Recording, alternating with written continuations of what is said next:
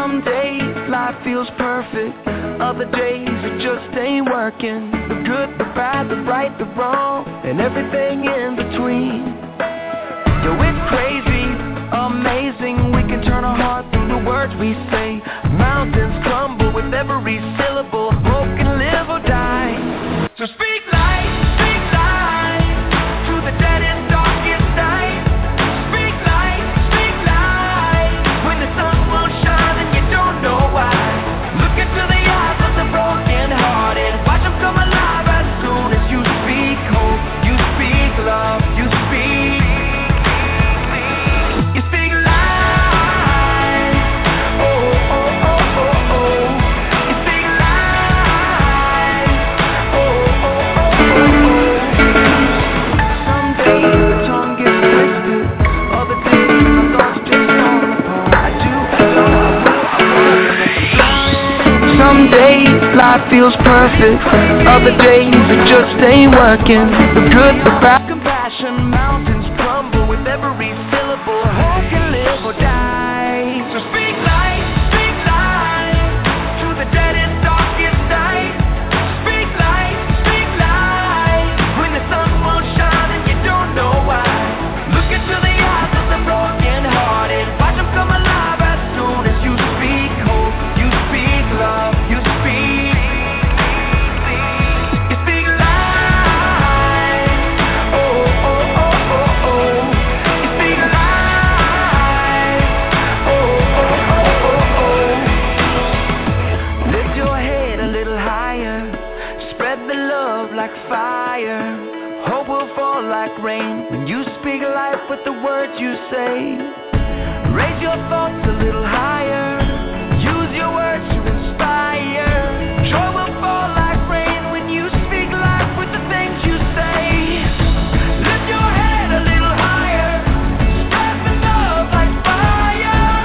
Hope will fall like rain when you speak life with the words you say. So speak life to the deadest, darkest night. Speak life when the sun won't shine and you don't know why. Look into the eyes of the broken hearted. Watch them come alive as soon as you speak hope. You speak love, you speak. You speak life. Oh, oh, oh, oh, oh. You speak life.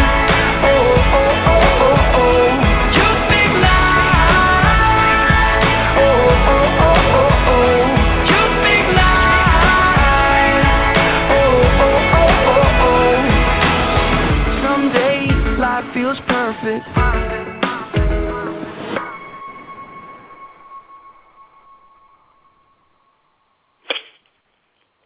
Hello and welcome to another live episode of the Butterfly Evolution Show. I'm your host, Tammy Gator, and I'd like to thank you all. I hate that you had to listen to that entire song, but I could not get it to stop playing. So technology. Thank you all for tuning in with us this Saturday morning, new for Butterfly Evolution. Don't usually do Saturday mornings, but thank you all again for tuning in with us. We have a very exciting show scheduled this morning. I have Greg Whitaker, calls himself the Debt Shepherd, and he's going to tell you a little bit about himself just shortly here. But again, housekeeping things, want to remind you guys that the chat line is open. If you have questions, comments, you can chat with us there. In addition, our phone line is open. You can always dial into 818-691-7406. You do have to select the number 1 in order to be brought into queue so that we'll know that you have questions and comments there. So thank you for that. We are also wanting to remind you of our trash can concept. For those of you who are not aware, we have a little baby that we call our trash can concept, and what we ask you to do is move your trash can from its old location to a new location, and preferably use a trash can that you frequently visit. In doing so, what you will find is you will often return to the old location when going to throw something away, and allow that to help you realize how often we keep up with even the smallest things that we do. Our mind just kind of leads us there. So just keep that in mind as you continue to go back to its old location. And, again, we do that in life. We just get used to things, and we just go back because we're comfortable there. So moving forward, Greg, are you there with us? Yes, I'm here, Tammy. Good morning. Good morning to you. I want to thank you for being a guest with us, especially on this Saturday morning, kind of out of the norm for us. So I want to thank you. Would you go ahead and just kind of introduce yourself, tell the listeners who you are, what you do, and give them all of your information, and then we'll have you do the same thing at the end of the show. So I'm turning it over to you. Sure. Well, first of all, I'm a regular guy. I'm not an Ivy League educated guy with a degree on the wall, just a normal Joe who happened to 13 years ago decide that I was tired of making $6 an hour working at a TV studio and needed to put a little more bread on the table. So I did a little bit of self-study and ended up working in the mortgage business. And the reason why I bring that up is because a lot of people, because of the way this topic of money is handled in the media and in society, we're kind of led to believe that we have to have some sort of a special education. We need inside information from people that are maybe smarter than or richer than we are, and that is absolutely not the case. I walked in off the street literally and got my first job in the mortgage business. That was back in 2000. So I'm just a normal guy. I'm really a teacher at heart. I'm still in the money business. I'm still in the mortgage business. So a little bit of an insider, if you will, but not at the Wall Street level. I work at what I would call a small to medium-sized bank that's out of Blytheville, Arkansas, and we happen to have offices in Nashville. I'm not here to plug that. That's on the professional side. We're here to talk about what it would be like to be debt-free, and that's really my favorite topic. So if you're interested in my weekly podcast, you can go to debtshepherd.com, and it's spelled D-E-B as in boy, T as in Tom, Shepherd, S-H-E-P as in Paul, HERD.com. And I post once a week, usually on Thursdays, and I usually go 10, maybe 15 minutes, so you can digest that stuff pretty quickly. And just be forewarned, I don't talk about money in the usual way. I take psychology, spirituality, and I sprinkle a decent dose of money in there, but I mainly deal with what's going on in the mind and in the heart because it's really all connected, Tammy. Yeah. And that's what I liked about when I went over and was kind of doing some study on you. People don't really understand how often we spend based on how we're feeling and what's going on in our lives. We kind of do it or look at money even differently how we saw our parents, manage money as well. But I heard you say self-study. You kind of got into this thing by doing your own self-study. I think that's amazing as well because many people don't study things that they're interested in. We think that we just have to go to school for things. And I'm not knocking school, but not everybody can go to school. So I like that. So what kind of things would you say or books that you've read would you suggest as far as self-study? Well, the book that I'll recommend is what I would call a book that's under the radar. It's not what you'd call mainstream. And it's if there were ever a book and you were to say to me, Greg, in all of the dealings you've ever had with money and everything you've ever learned about how money really, really, really works, what would be your number one recommendation? So if you're listening and you have a pen or a pencil, I definitely recommend you write this book down. It's got a really funny name, but it is a bombshell of knowledge. It's called The Creature from Jekyll Island. The Creature from Jekyll, Jekyll, Island. You can go over to Amazon and find that book. You can get it used, I would say, for less than $10. That book was one of the few moments in my life when once I read it, my life would never be the same. It was forever changed. And it's been changing ever since. So that's probably the first primer that I would recommend.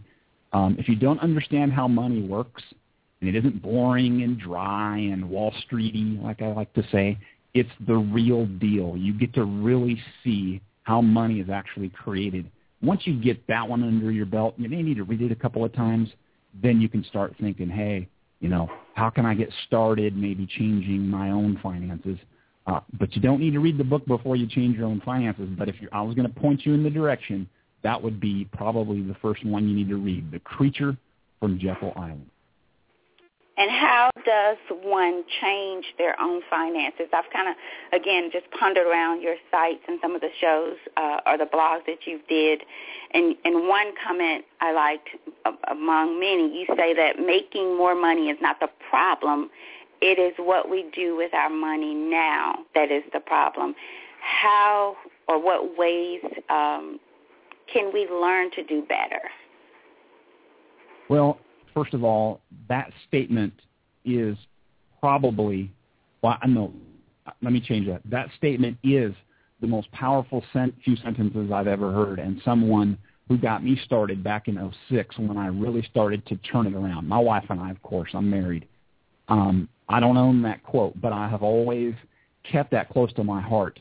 This is probably the biggest delusion or illusion that we suffer under as a people here in the United States, and I really think around the world basically, is that thinking if we just made more money, then all of our problems would go away, our life would get better, things would begin to turn around. There is nothing further from the truth. We have to learn to properly manage what we're making right now before we can even begin to look at making more money. And the prime example, Tammy, would be the big lottery winners. You know, you study those people. That's an unusual amount of money coming into someone's consciousness very quickly. Most of those people lose that money within about 5 years. It's gone. Wow. Okay. So the deeper lesson is simply this. Making more money is not the problem. What we do with the money we're currently making is the problem. And then it goes even deeper than that. Money is not the problem. Money is a symptom of a deeper problem. And I don't mean to put us all on the black leather couch and try to shrink our heads and go Freudian. What I'm saying is this. If I stink at handling $20,000 a year, I am definitely going to stink at handling $200,000 a year. You follow me? Right. Okay. And that's a tough one. Well, people can't get past that. They just can't, because we're bombarded in the media with all of these shows of rich and wealthy people, and they're doing all these things, and they've got all this stuff, and we really long for more.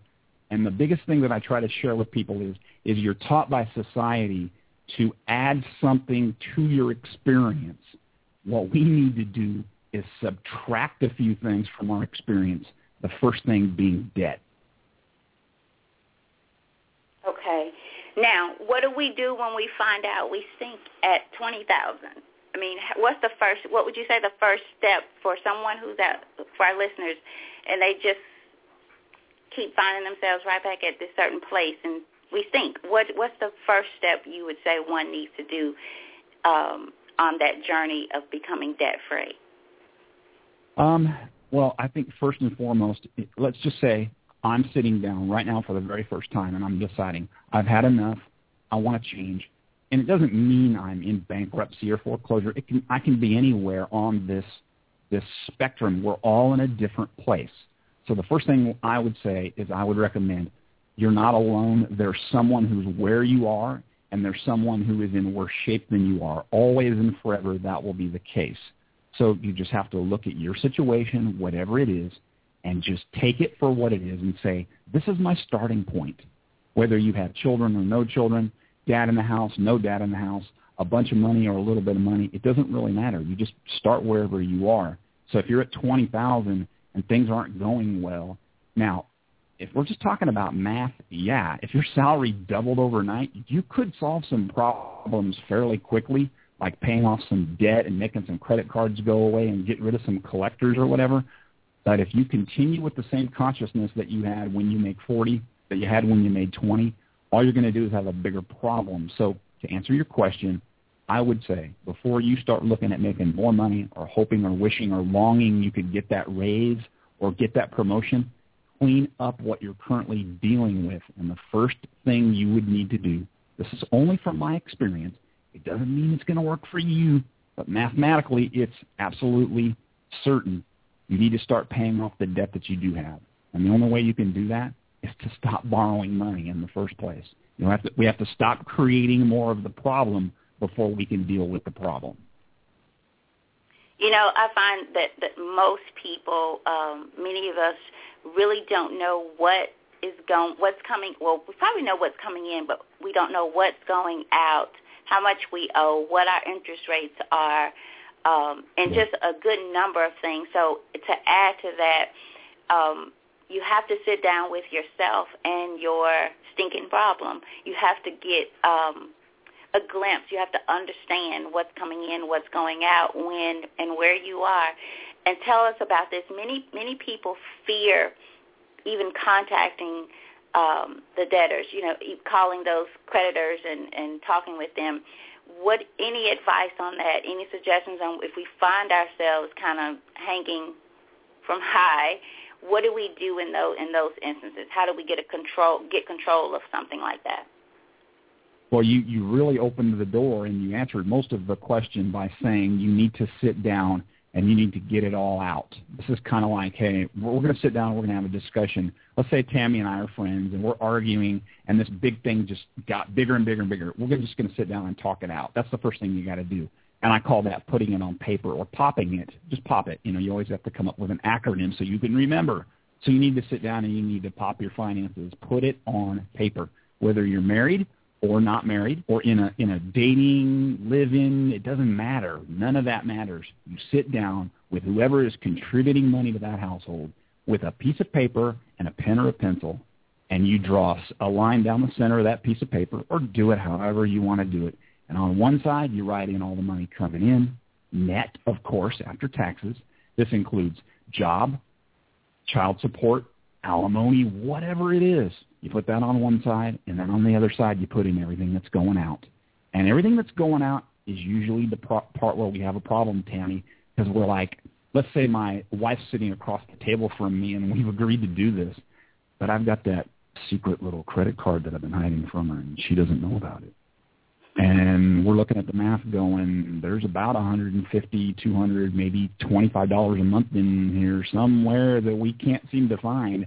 And then I'm sort of backed into a corner, and now I have to really open up and admit that I've been hiding something, possibly. I'm not saying everybody does that. And I think that's one of the reasons why most people are a little leery of that, because money is used to control people. It's used as a tool of leverage in relationships, unfortunately. And to really sit down and write everything down and show everything coming in and going out, most people don't want to do that, because when you do that, it's kind of like when you are in a still, quiet space and you're what some would describe as meditating. It's just you and whoever your creator is. There's no more excuses. There's no place to hide. And that's what this sitting down and writing it all on paper does, is it gets you into a place where you can't hide anything anymore. And most people, they say they want to change their money. They say they want to get out of debt and clean it up, but they're really not ready for that step. So let's move to the next level. Let's say they're ready. Greg, I'm ready. Tammy, I'm ready. Let's get this thing going. We're sitting down. We're coming into agreement with all the wage earners in the home. Now, if we're talking about a teenager spending money, that doesn't count. But the teenager needs to be having this conversation. And we've decided to do this. And we do have some collectors maybe, or some people that are calling us, and we've been hiding from them. We've been avoiding them. What we got to do, first of all, is find out how much money can we give them. Let's say it's a $300 collection, Tammy, and we just don't have the money. And I've been there. Even $10 a month is going to make a difference between, me being able to buy some food or some diapers or whatever, and I just don't have it. We figure out what we can give them, no matter how small the amount is. And once we know what that number is, we call these people and we face them diplomatically. We face them with courage, and we act like a human being, even if they bully us and they act ugly.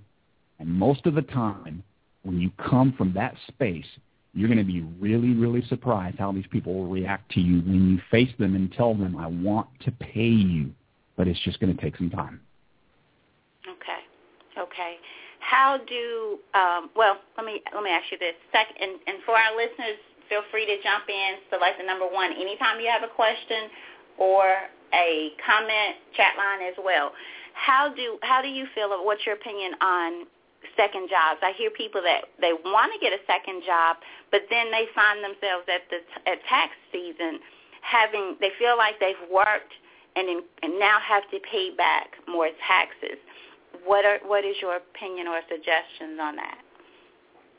I've done that before. In 2006, when my wife and I got serious and decided to stop borrowing money and start paying off debt, the first thing I did was, of course, change the way I handled what I was making on my normal job. And then I said, hey, this isn't moving fast enough. I need to bring some more money in.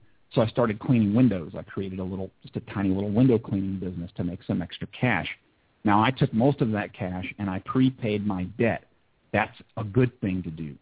But if we're sitting down and we're saying, okay, we're moving this forward, we want to make some progress, should I go get a part-time job? Just need to sit down and think about it. Even now, today, Tammy, after having done this since 2006 and still doing it, I still get tempted to go to Craigslist and go, man, I just need a part-time job. I just need to make an extra couple $100 a month. And then I catch myself and go, do you really want to spend the time and the energy and the extra taxes that you're paying to take that second job? So my answer to the question is it's going to depend on your situation. Are there kids in the house? Are we dealing with, we don't have a babysitter? You have to look at all those things. But I think overall, I would say if you're thinking about a second job, you need to ask yourself honestly, are we currently handling our normal full-time job income and finances absolutely to the best of our ability, and we're being honest about that question when we answer it? And if the answer is yes, and you know that a part-time job will speed up the process of paying off the collections, getting out of debt or whatever, then I would say look at that part-time job. If it makes sense and you're netting enough income after gas, taxes, and any other expenses that would go out, then do that if it makes sense to you. Okay. How, I think we have a caller. Just 1 second here.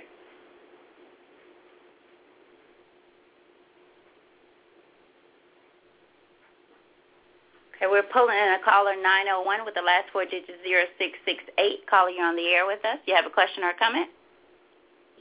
Yeah, what if you're single and you just got one income coming in, and after takeout, you're not bringing in no more than between $950 and maybe $1,000 every 2 weeks, and you're steady trying to help donate here and there, and you want to stop donating because you need the money?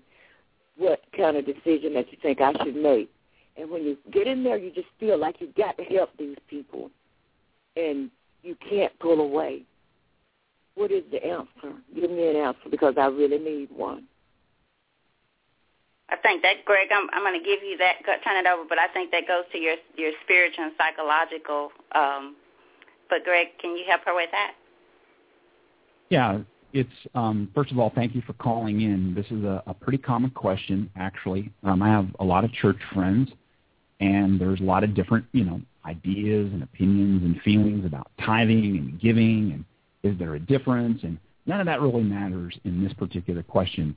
For me, and I can only speak for me in my household, I can't speak for anyone else.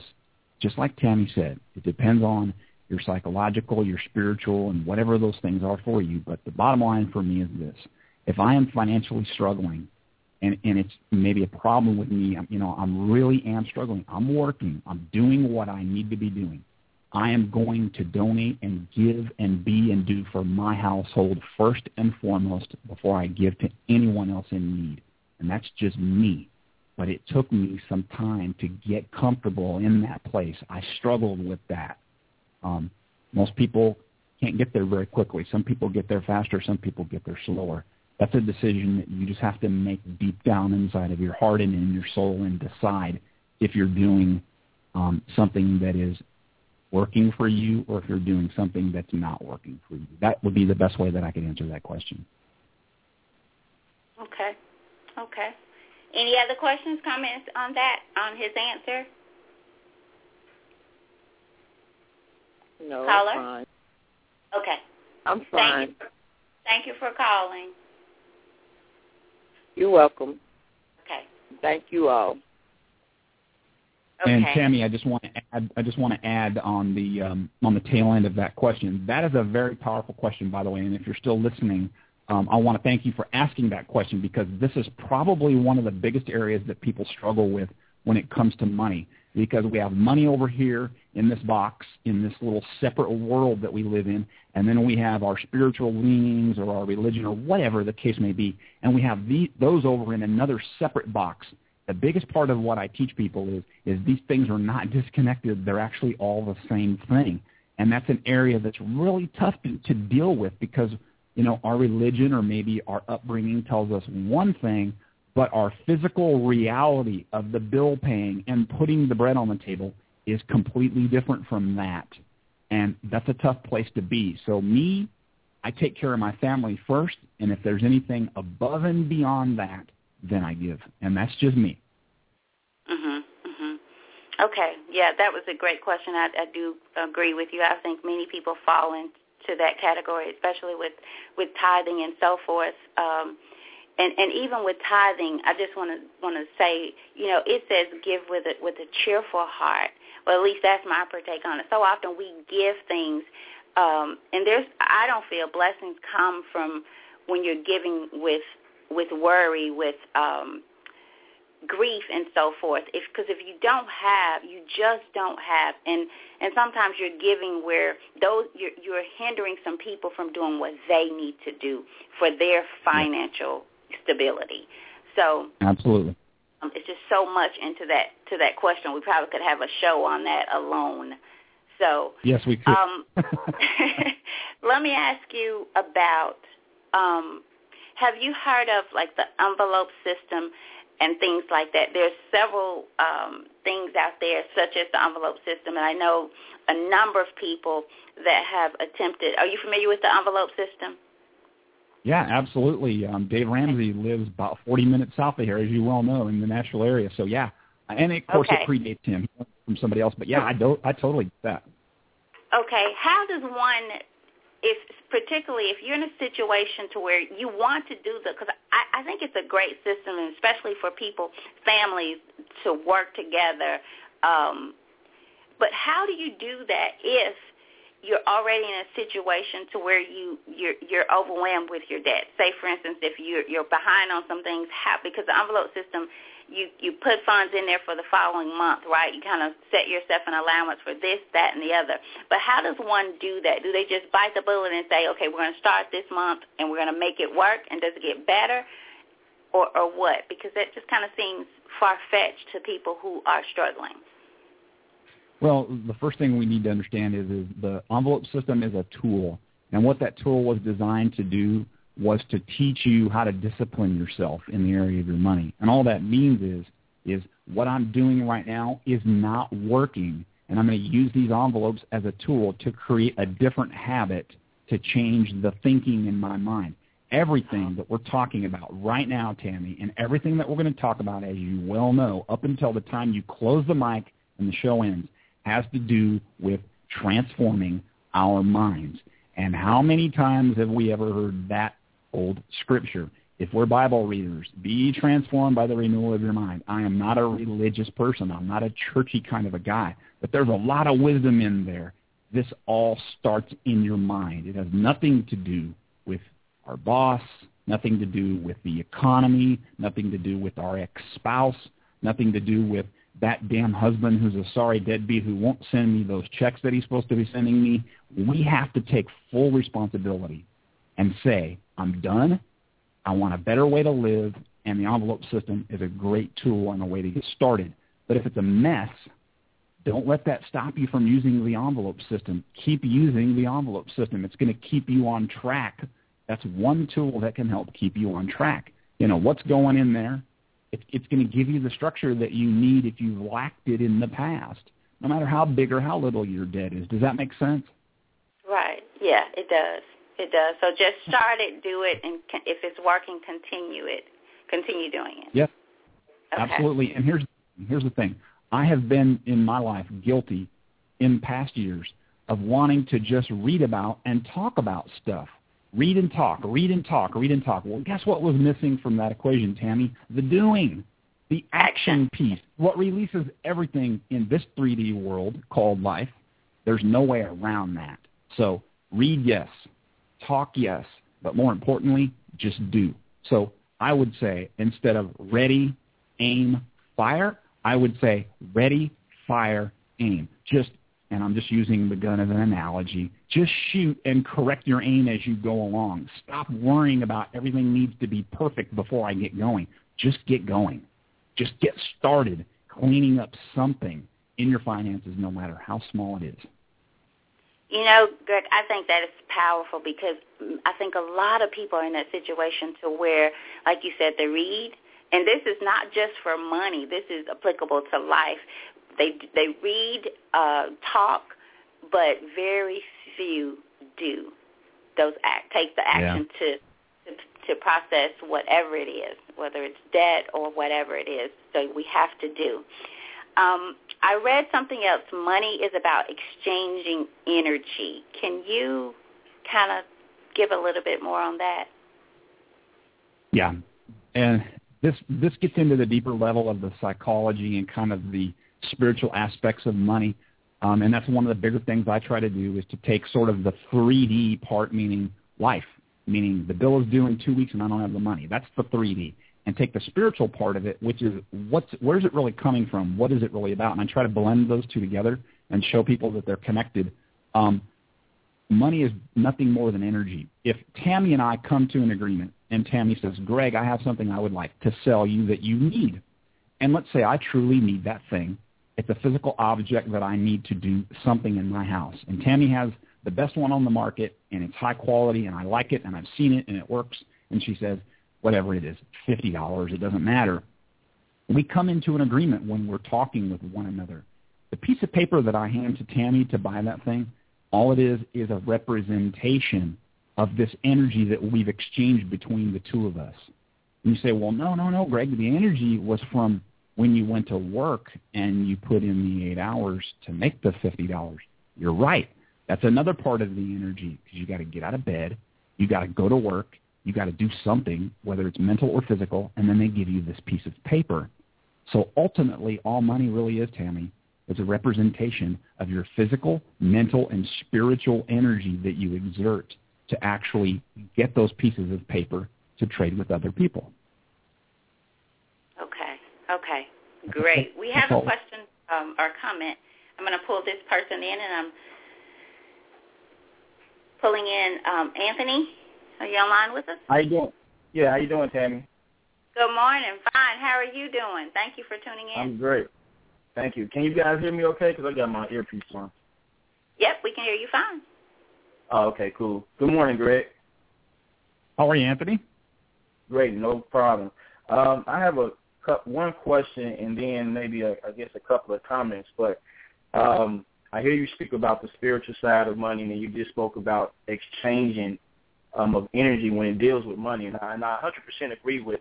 But for those callers, even from the young lady that called who seems to be in a rut and really be frustrated and really seems to be at a low, for the people that are just really down and out, who continue to maybe practice their faith system, whatever that be, but they still keep seeming to find that roadblock. Can you be more specific in the details of the spiritual side when it deals with money for those people? Yep. I understand and overstand, but a lot of these people, they really can't come to that concept. Okay. I'm going to be really, really blunt right now. Okay. This is one of those times when I'm not going to be nice. I'm just going to be really blunt.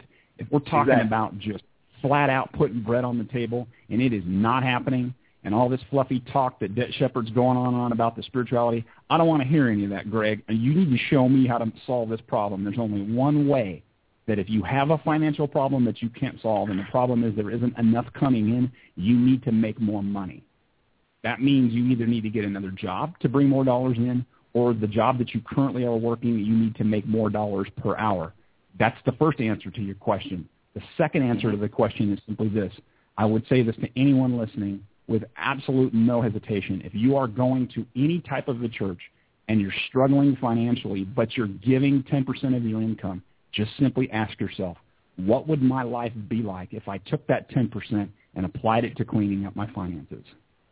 I can't answer that question for you, the listener out there. Only you can. I'm just asking you to explore that. And if you were to explore the idea of taking the 10% and not tithing it to your church and cleaning up your own finances, know that it's only for a season. okay?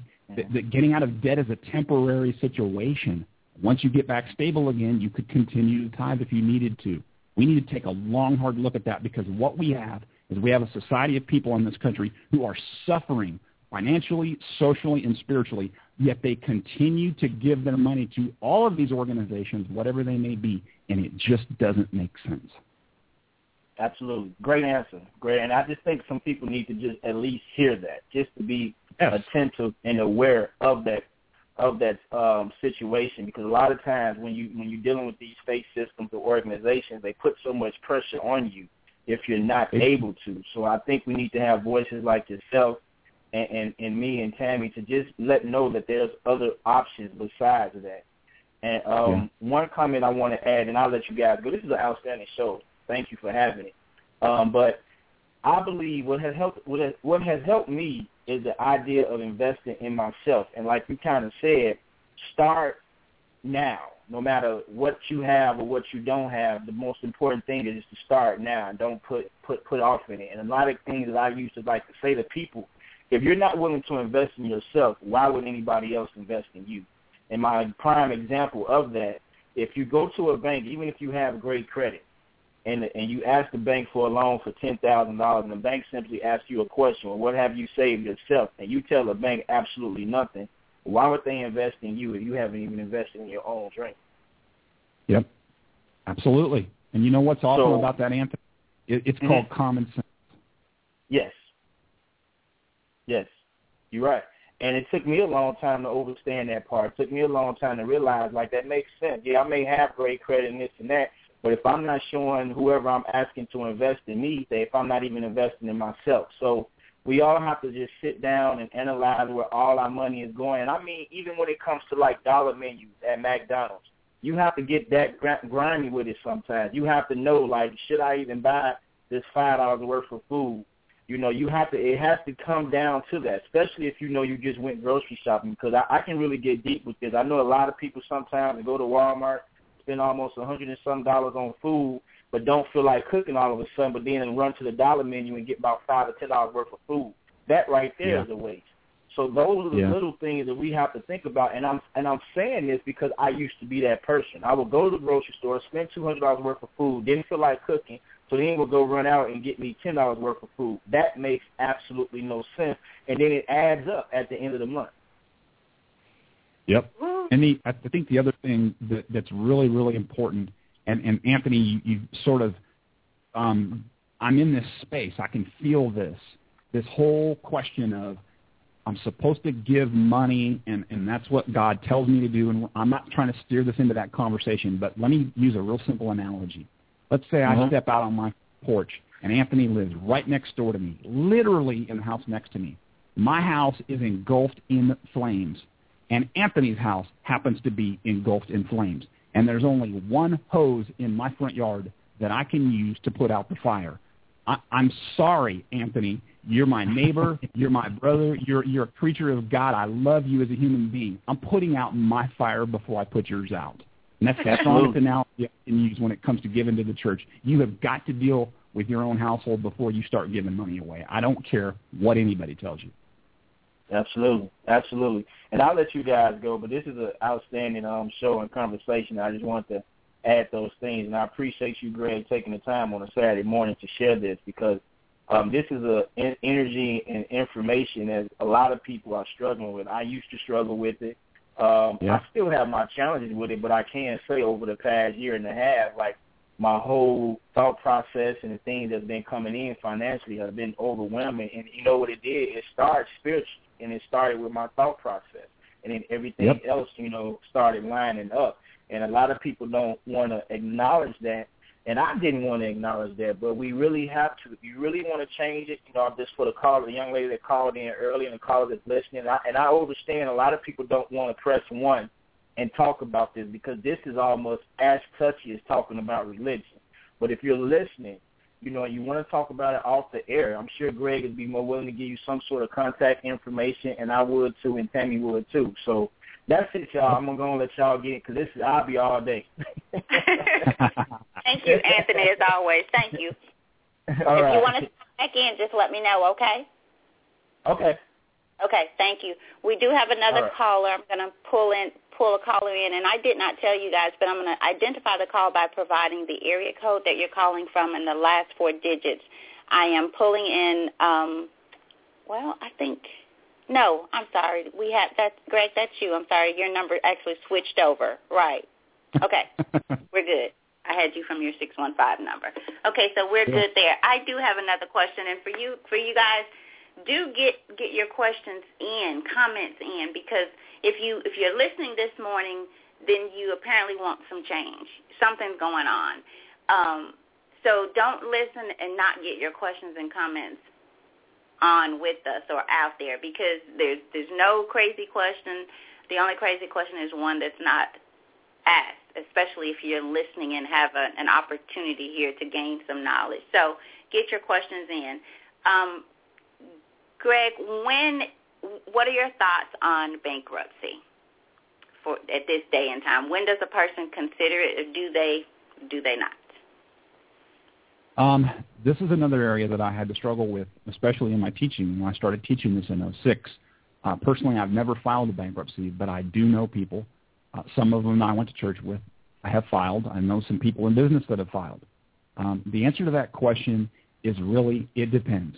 Because the biggest thing when I believe, if I were facing a bankruptcy, the typical thought process is, this is going to devastate my credit score. And what we're doing is we're standing there going, okay, we have a problem, whatever caused the problem, whether something happened out of our control and we're facing a bankruptcy, and that does happen, or we're facing a bankruptcy because we just blew it. I don't know the answer to how you got to the point of a bankruptcy. But the typical thinking is, this is going to destroy my credit. And my question is simply this: why is that such a problem? And I did a podcast episode many months ago called Bankruptcy, What Are You Afraid Of? And I wasn't telling people to file. What I was telling people is your credit score is not who you are.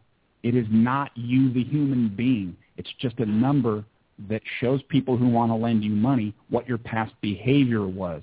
Keyword being past behavior.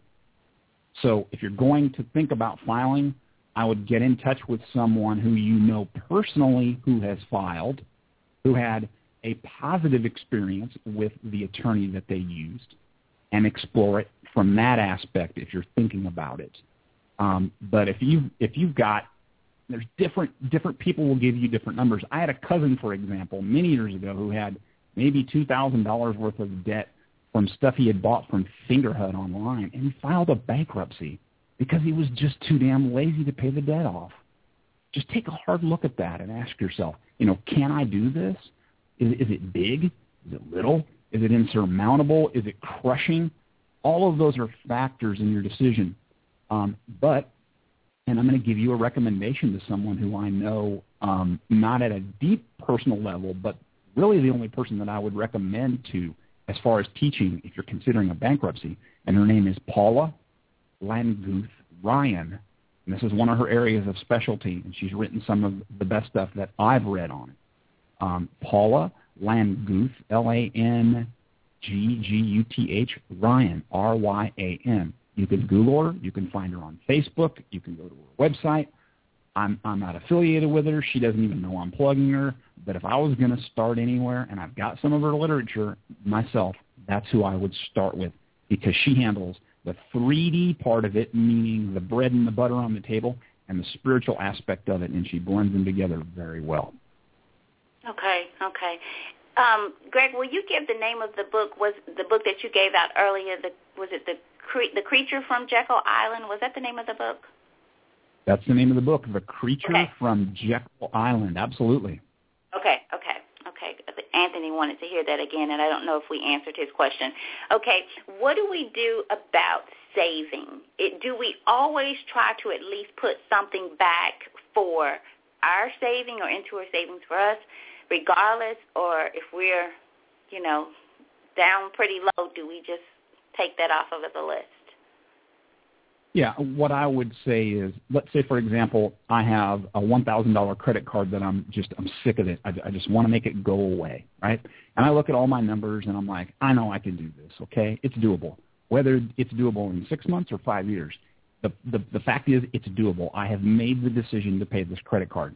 And I'm sitting there saying to myself, okay, I got $2,000 in the bank.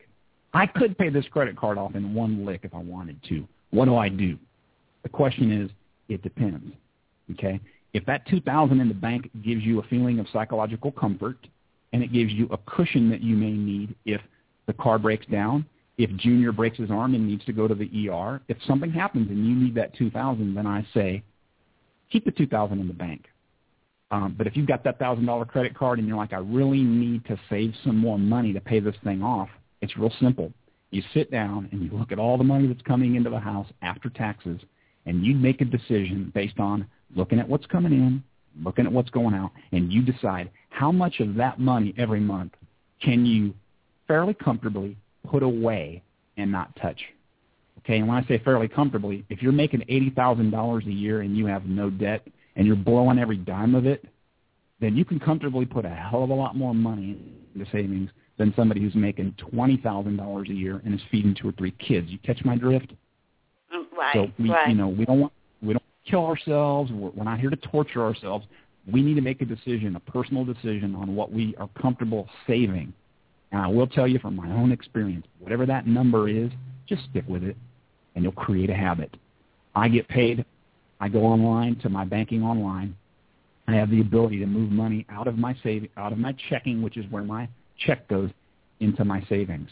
I can do that every 2 weeks religiously. You can actually put it on autopilot, and the computer will do it for you. So the answer to the question is, if you decided to save some money for whatever reason, just get started, even if it's $10 a payday. If you've never saved before, 10 is progress.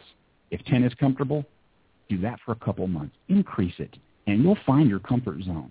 You'll go, wait a minute, 50 is a little too spicy for me. I don't have enough of that comfort to be able to pay these few bills. You'll find that comfort zone, and once you hit that comfort zone where you feel like you're stretching a little, but you're not killing yourself, stick with it. And you'd be surprised at the end of the year how much money you'll end up with in the bank. It's amazing.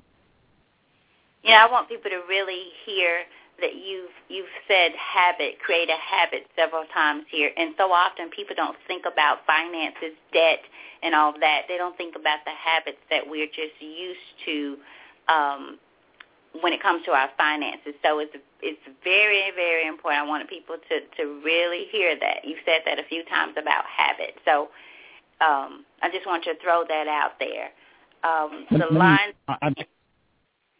I didn't mean to cut you off. There's something very important. You just dragged it out of me. This is really big. And if you're listening, I hope this strikes a chord in your mind and in your heart. We're talking about these habits, okay? Let's say, for example, and we all do this, let's say, for example, I look at someone who appears in my estimation to have a lot of money.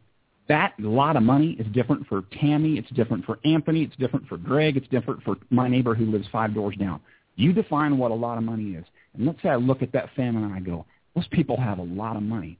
And let's say I secretly resent those people. We all do this. We all do this when we go, those people are lazy. Their dad gave it to them, or their granddad gave it to them, or it was handed to them, or whatever the case may be. One thing you need to understand is those people think differently about money than you do. Okay? If someone's making and doing and having and being what appears to be more, in my estimation, I can judge them, and we all do this. It's part of the experience. You have to understand, rich people teach their children differently about money than poor people do. And there's only one way you can change the way you're being taught about money. If you're not a kid anymore, self-education. If you have children, you need to educate yourself first, and then you need to pass that on to your kids. Because whatever you're doing in your finances, whether it's good, bad, or ugly, your kids are watching. I don't care if they're a day old or 10 years old. They're paying attention, and they're learning from you. Exactly. Gosh, I wish I could just repeat on everything you just said and just have it go over and over and over again. I'm hopeful that people go back and listen to this show again. This is one that you want to just kind of go back and listen to because, again, habits. We have to change our habits when it comes to our finances. Now, this one, Greg, I was going to try to keep the show under an hour. We probably have about 15 more minutes. 10 minutes. Is that okay? Do we have some some more time Yeah. to go? Okay. Absolutely. You talked about the money mafia, and you talk about telling us who our daddy really is and how this may not be all of our fault. Can you just talk a little bit on that? You're a mind reader, Tammy, and I'm not just saying that to flatter you because I was going to try to steer the conversation in that direction. This is the bottom line. I'm just going to be really, really just a regular Joe here. Okay, I have a lot of conversations about money on radio, and I talk to a lot of people of color. I talk to a lot of minorities. That just happens to be what I happen to do. I'll talk to anybody about money, but by and large, I tend to talk to people of color about money. I don't know why that is. I don't care why that is. I will share this with anybody that wants to hear. But I will tell you this. If we're going to sit down and have a conversation, two people of color, two people of minority, two people of like whatever, and we're going to say, you know what, I'm sick and tired of being pushed down and held down and beaten down and deprived by whoever they are or the man, or you can describe it in a million different ways. I'm here to tell you, you are not special in your oppression when it comes to money. This system was built in a very specific way.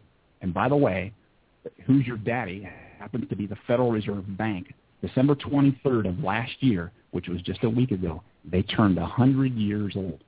This system was built so most people, and when I say most, I mean a high 95% or better of the people in the system do not win and spend their entire lives struggling and trying to figure out why they're not winning. So you're not alone. You didn't build the system unless you're more than 100 years old and you were part of that group of people who created this thing. None of us are that old.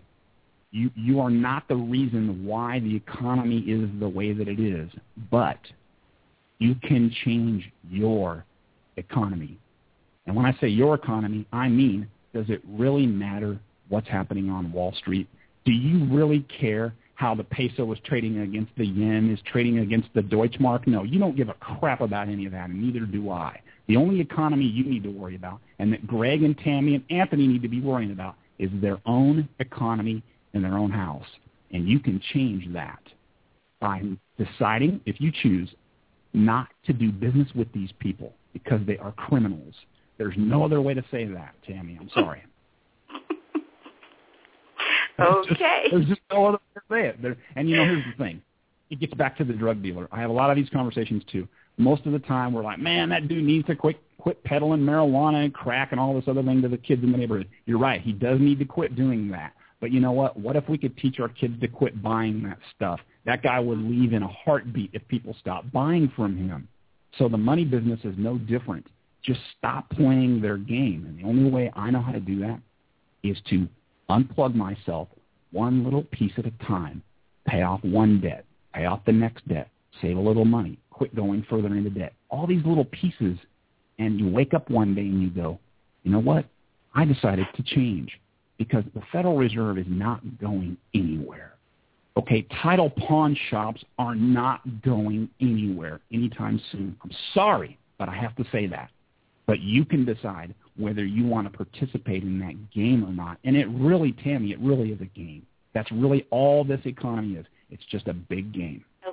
Okay. Now, this may, I don't know if you want to get into this, but I also saw somewhere in searching and reading on your postings, and I may say this, Bitcoin. Am I saying that correctly? Bitcoin? Yeah, Bitcoin, yep. Uh-huh. Tell us about that. Basically what Bitcoin, yes. Mm-hmm. In a nutshell, Bitcoin is what's considered a digital alternative currency. And all that simply means is, and most money is already digital anyway. If we're not talking about physical dollars and coins that we change back and forth to buy things, the vast majority of the economy is digital anyway. But the Bitcoin is basically an alternative digital currency that is not controlled by the Federal Reserve Bank, that's one of its good points in my personal opinion. However, the value of that Bitcoin and how it's determined is a pretty deep and broad subject, one that I'm not really schooled up enough on to really be able to give you a decent answer. I personally purchased one Bitcoin about a year ago. I paid $150 for it, and recently the thing went up to $1,000. So it's kind of like a stock, but it's it's tradable. You know, if I were to come to your website, Tammy, and you said, Greg, would you like to buy X, Y, and Z? I'd say, yeah, I need X, Y, and Z. And you go, by the way, I take Bitcoin. I go into my computer, like using my debit card. I punch in some numbers, and I send you my Bitcoin, and you accept it, and then we're done. That's kind of how Bitcoin works. Okay.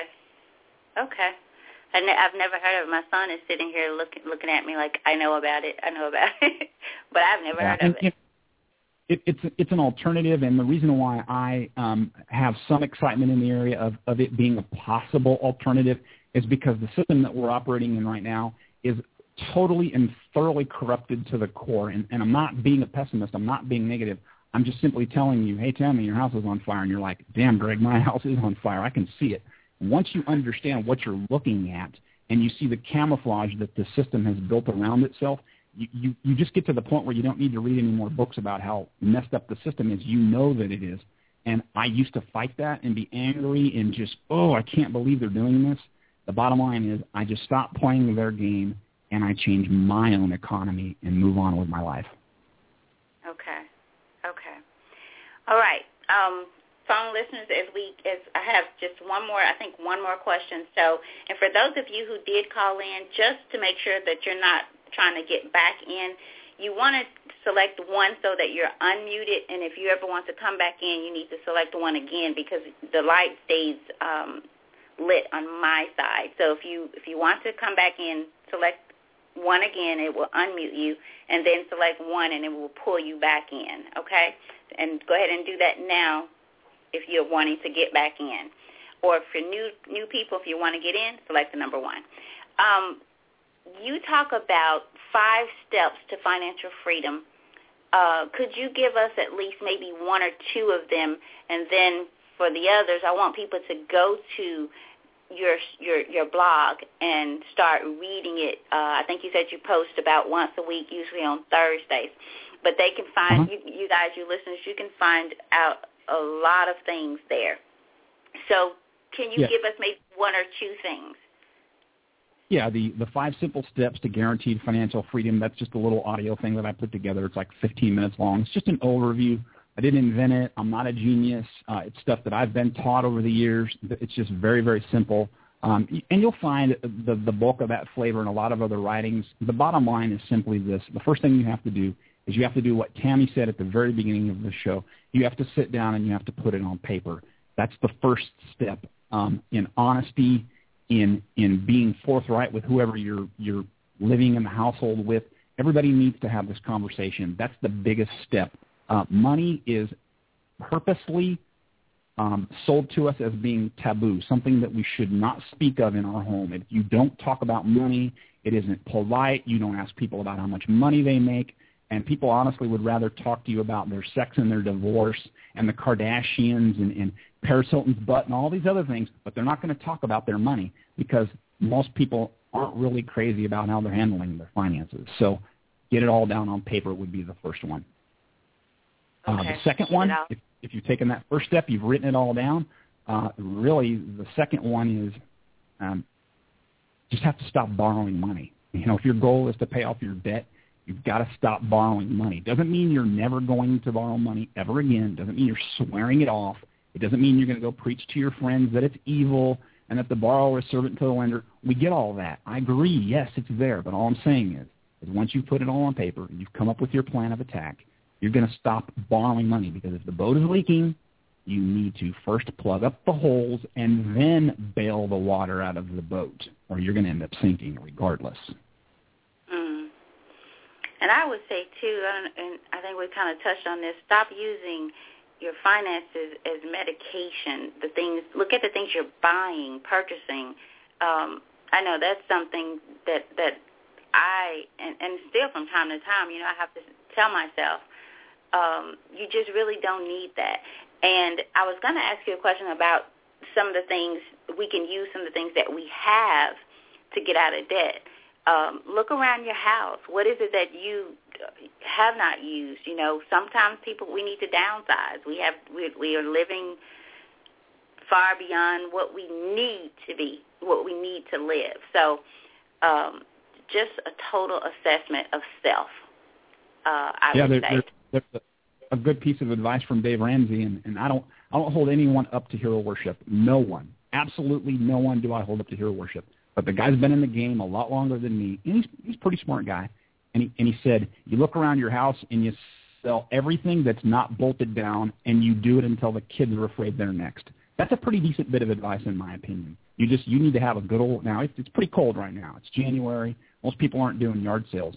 But I will tell you this, if you want to sell some stuff and make a little bit of money to get things moving, Craigslist is an amazing resource. I use it all the time. Okay, wonderful. Okay, well, Absolutely. I am going to check. Let's see. We have some comments out in the chat line, and I don't want to miss you guys, so let me just make sure we didn't have any questions. Thanks for bringing this topic. This is very powerful and needed. Okay, so there was a few other things just kind of going back and forth. But, again, I thank you for listening, and I hope that everyone has obtained information. Now go talk about it, whatever, assess it, but do. Anthony has something he calls organized actions.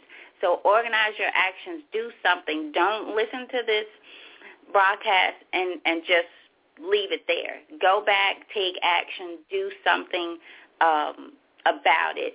So, Greg, if you don't mind, would you give your information again and any other information that you want to add? Because we're okay for time. I'm trying not to keep people, because I could go for 2 hours, but I'm trying not to keep people for that long. So anything that you want to give, particularly do give your web, your blog, all of that information that you have.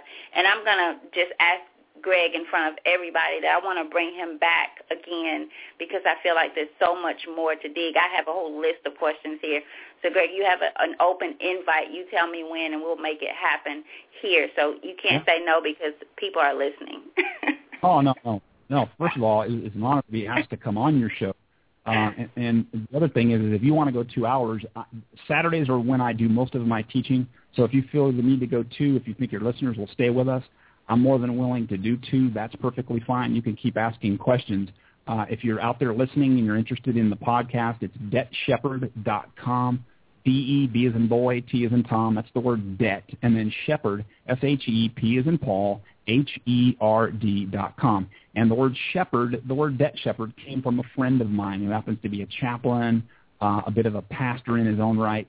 And I said, I need an idea. I need a catchy sort of a name back in 2006 when I got started where people can find me on the Internet. And I gave him a list of a few. And he said, these don't work so good. Here's an idea. And he said, Debt Shepherd. And I said, I need to sit on this for a couple of days because the word shepherd is pretty strong in Christian circles. I didn't want to come across as some sort of a pastor or anything, but a shepherd is actually a teacher. So it's just a podcast. Once a week I post. You can consume that stuff on iTunes, straight off of the podcast. It doesn't matter. Any of those things. The bottom line is simply this. You need to become your own financial guru. And here's another big piece of advice I want to give to you, the listener. Stop consuming what is called financial pornography. What is financial pornography, Greg? It's CNN, it's Fox News, it's Money Magazine, it's all of this stuff that's coming at you from the mainstream media because that stuff is glitzy, it's glamoury, it comes in a shiny package, and there may be a little bit of truth in there, but by and large, it's meant to do nothing but go over your head, make you feel stupid, and to really just entertain you, and it's not going to really do anything for you in your practical experience. Okay. I believe we have, I'm going to check here, pulling back in from the 901 area code 0668. Caller, I have you back on the air with us. Did you have more to share? Yes, just to clear it up, I'm not giving money to families. It's organizations that has started their business up, and I felt like I could help them, and I would donate different things to them. And it's people on my job come and ask me for money, and it's hard to say no. Like he was saying, it's my upbringing, and I hate they brought me up like that. I wish they would have brought me up to say it's all right to say no, even if you need it. Like I had saved money from my family to give my family money for Christmas, so I had to back off and give them not what I had saved, but the remaining of the money what I had lend, they say lend, and you'll never get it back. And when you get it back too late. Yes, I have the money to lend the person, but it's my money like for grocery or gas money. And it's hard when these people come up to you on your job and say, well, I can't do this, I need this. And I know it's in my pocket, in my wallet, and I don't give it to them because I can go home and bake me a potato and drink me a glass of tea, and I'm fine as long as I know that person over there and those kids are eating. But I got to learn to say no. And it's hard to say no when you have a heart that was raised up like mine. And I think I'm a little too old now to change. But after this segment, Mr. Greg, who your name is, Greg? I thank you. My name is Greg. I thank you. Is you Greg? I really thank you because it helped me today. And then some of the people that I donate to, it's not family. It's outside people. Some of the people that I donate to, when they come back and say, well, I gave my daughter a $300 party, and they don't need it. So I thank you all because I think this really helped me today. And I'm going to go and get my pad, and I'm going to draw a line. And I'm going to write down what's coming in and what I'm donating and see with this donate that I have that I can have more. So thank you all for this. Thank you all. But it's hard for me to say no, and I got to get that out of my system. I got to stop that. I got to get that out of my system. Okay, thank you. Thank you. Thank you. Thank you. Anything on that, Greg? Lot said in that. That was a good call. I'm glad you called back in. It is important. It's very hard to learn to say no because society teaches us that the worst thing we could possibly do is be selfish. And if you're listening and you're thinking in that terms of it's not good to be selfish, you're taught that it's bad to be selfish, that it's a sin to be selfish, I would simply tell you this. You need to look at what your definition of selfish is. Okay, we all define it differently. I can be selfish and provide for my family first, feed my family first, keep my family as comfortable as I'm able within, limits of reason, and do for myself. That's being selfish. It doesn't mean that I step on people. It doesn't mean that I'm climbing over piles of people that I've used and abused and thrown away, because we have this picture in our mind of climbing this ladder and just using people along the way. It's called corporate America, by the way, if you haven't figured that out yet. Hello. You can be selfish and do what you need to do for your family. The word selfish is not a bad word. We just have to ask ourselves, who told me that it's bad to be selfish? And we have to really examine these words that we use and these thoughts that we have. And then, Greg, I think we also have to look back and say, has it worked for the people that have taught me this way, the people that I've learned from? Has it worked for them? And then the people that we are giving, because I can say that used to be me. That used to be me. I've grown so much in that area of saying no and learning to take care of myself, because what it did was it left me bitter. It left me angry. It left me I was giving people in anger. Like, I didn't want to do it. And even after, I feel like I start to dislike the person. And so when you start to work on you, create those new habits, as you talked about, really deal with who you are, what is going on, get down to the root, because as you said, it is not the money. It really is not the money. In most cases, it is what is going on inside of us, how we've been taught, what we've learned, what we've become accustomed to. And once you start to deal with you want people to deal with themselves in that same way. You want people to go this journey of transformation and change.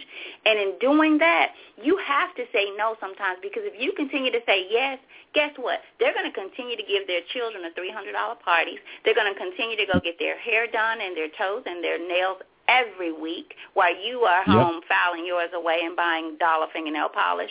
You're not helping them create new habits, which means now this person is going to pass this dysfunction down to the child that they're giving the $300 party to. And we keep feeding this cycle.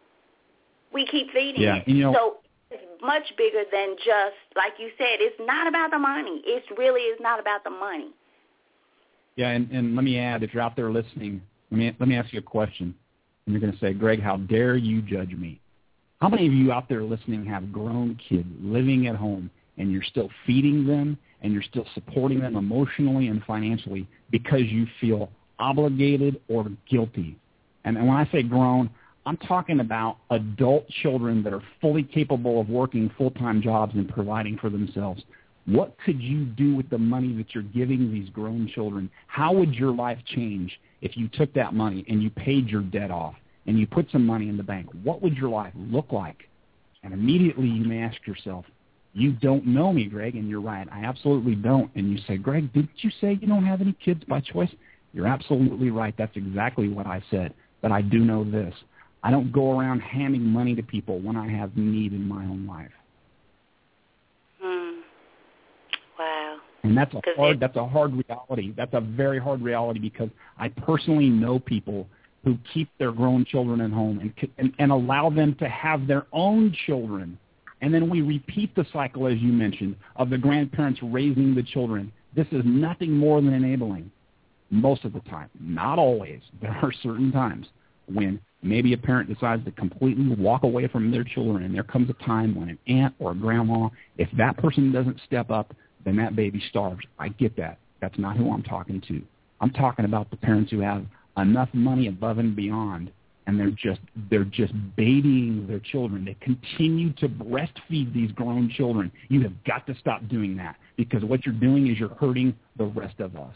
You're making it worse for the rest of society. Right. I agree. I'm going to check the chat line. Okay, we're okay there. I've pulled Anthony back in. Anthony, you're back in with us? Yeah. Man, okay. This is amazing. I'll just go off the top of my head because I didn't write nothing down. But for the young lady who just called, I think a lot of times for us to receive information, sometimes we shouldn't just say you. We should say we. So I'm going to just say we've been where you are. You know, I have done the same thing you have done as far as giving. When someone just know that you're a kind heart, they're going to always come back. One thing that keep bringing up is my quote. My quote has been really going kind of viral lately, Tammy. I don't know if you're aware. The couple of last shows, they kept having me repeat it, and I was on a late night show last night in California, and they wanted me to repeat it. And that is, sacrifice is deadly if it compromises your happiness.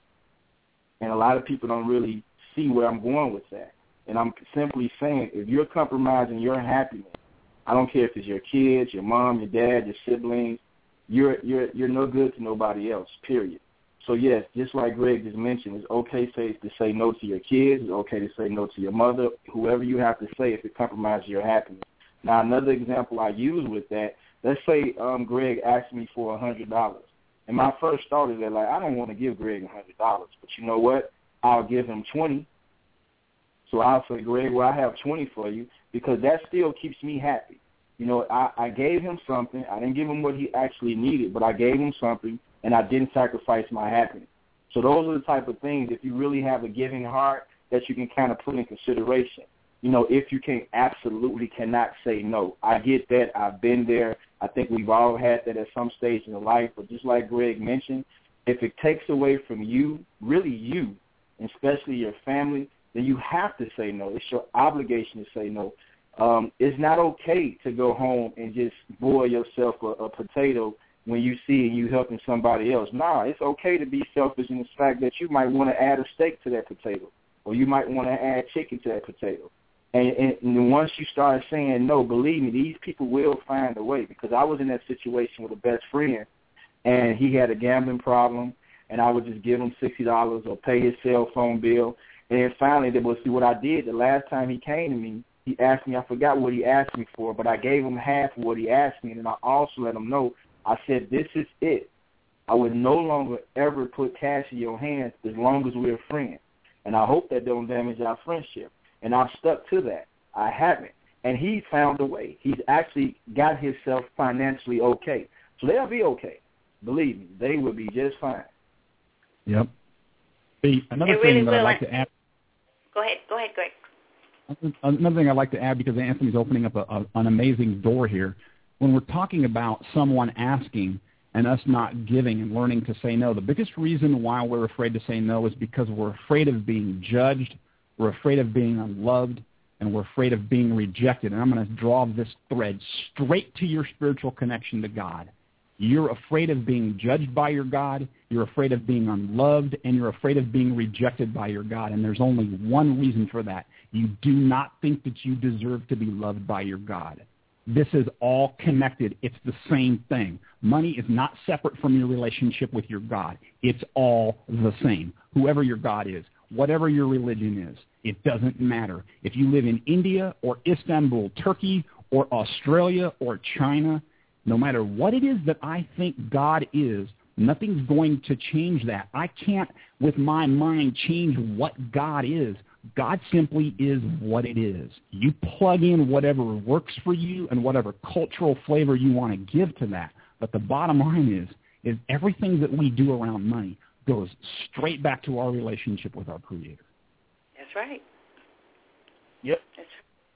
You hit it, Greg, and people, this again, and this amazing where money can take us, because if many people have such, and people don't realize this, such a lack of self-love. If you don't love you, who you say your God created, then how do you understand your God? How do you understand who you are because of where you come from? It gets so deep, and so we go through life trying to have money again feed us this and feed us that and be accepted because I'm going to do this and do that, and you get lost. You almost don't know who you are anymore, and there are a lot of people going through this, a lot of people, even with the tithing, with giving and everything. Like you said earlier, Greg, that you are not your credit score. That's not who you are.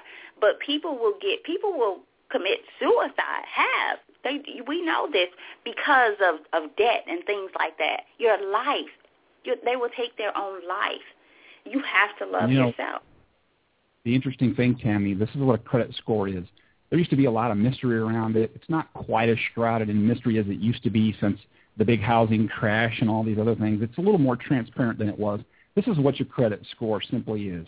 It's nothing but a number that tells me that you're good at two things, going into debt and paying it off. That doesn't impress me. But we wear it like a chip. We wear it like it's our identity. And this is where we get into trouble. Because, I have a 720, but you have a 640. I'm better than you. You're just looking down on people is all you're doing. And that's the reason why they built the system the way they built it, because they want to perpetuate what is called class envy. And class envy transcends skin color. It transcends neighborhood.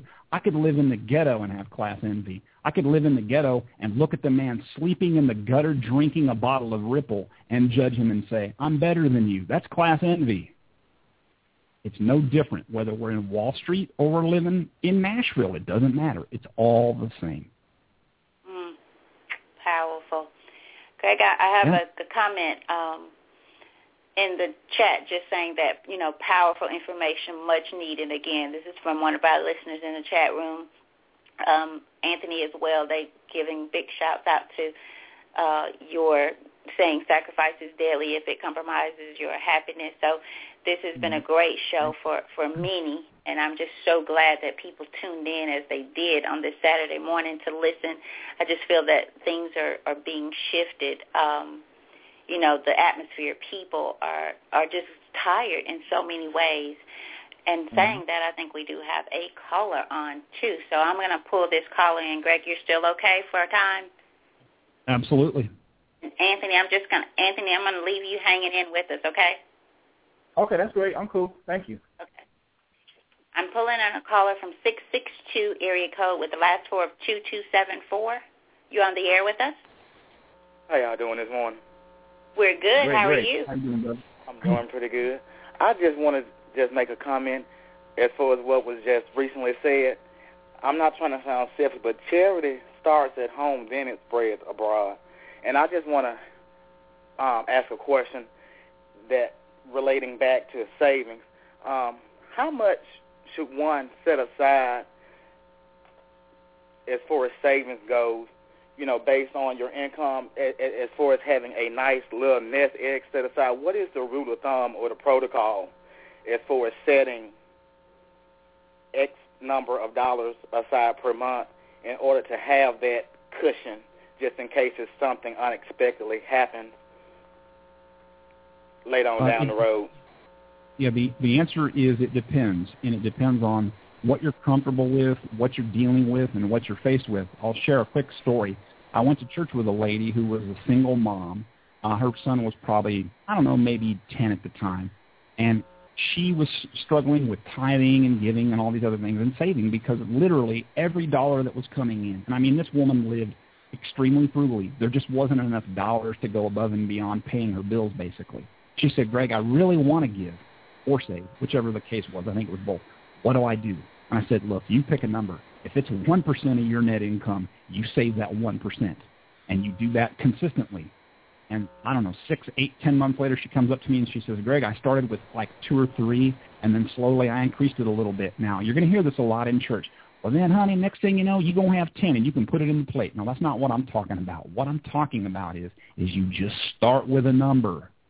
And what will happen is your consciousness, your energy will begin to mold itself around that change, and it will become your new normal and your new comfortable. And you look back and you'll go, I cannot believe I wasn't putting 2% or 5% or whatever it is into my savings before. And then you'll even ask yourself a deeper question. Where the hell was that money going? Oh, now we're really getting somewhere because we're looking within and we're being honest with ourselves. So what you're saying is, if I make $10,000 a month or a year or whatever the case may be, so are you saying I should put 1%? I should set back 1% of my biweekly income a month, or are you saying 1% for the annual year? However you get paid. If you get paid once a week, or if you get paid every 2 weeks, however you get paid, it doesn't matter. You just pick a number and you experiment with it a little bit. You say, okay, look, I'm bringing home. Say you're bringing home $300 a week, whatever the number is, it doesn't matter. And you say, I'm comfortable taking $15 of that, which happens to be 5%. Okay. And I'm going to stick that over in the mattress, in the whatever it is that you do, and just work with that. Now, there may come a week where something comes up, you need to pay a bill, and 15 is a little too much. Then throttle it down a little bit, or you can throttle it up. But you'll find a little place where you're comfortable. But the key is you've got to do it on a consistent basis, and you have to be disciplined about it. That's the whole thing. Because what you're doing is you're just retraining your mind. That's all you're doing. So, in other words, it's what you feel it's what you're comfortable with versus, saying, okay, well, the rule of thumb is okay. Because somebody was telling me, well, try to have at least 6 months of your income set aside in a nest egg for saving. So it's pretty much it's whatever you're comfortable. Yeah, and here's the thing. Whatever you can set aside. Yeah, there's a lot of teaching out there that has different numbers, and what we get caught up in is we're like, well, who's right? Nobody's right. All I'm saying is you pick a number that you're comfortable with saving every month, and you can play with it. It becomes a game. You're like, shoot, 2% was nothing, man. Let's try 5. And then your wife or your girlfriend may go, 5 is a little spicy. Okay, no problem. We'll go back down to 2, and you just keep doing that. And the bottom line is if you're comfortable with 6 months of living expenses in the bank, I know a lady. This is no kidding. I had a listener send me an email. I'm not kidding you. Almost 2 weeks ago, and she said, Greg, I could quit working and live for 10 years on the money that I have in the bank. And this woman lives very frugally by choice. By choice. That's just the way she lives. So if it's 3 months of living expenses, fine. But the bottom line is that 3 months of living expenses being saved has to start with each paycheck. Okay. All righty. I think you're saying just start. All right. Just thank you. Start. Yeah. I think Greg's saying just for all of our listeners, just start. You have to just start and start to create that habit, because you will see that money in the bank and you will be like, you will want to keep doing it. You will feel like you're accomplishing something, that if something happens, you won't be stuck. So just for our listeners, start.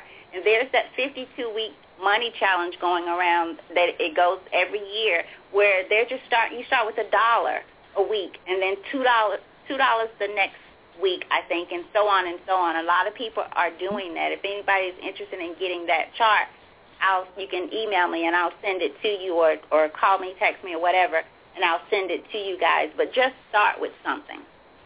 Let me share a trick with you, Tammy, and I just started doing this because somebody mentioned it to me, and I've been teaching this stuff since 2006, right?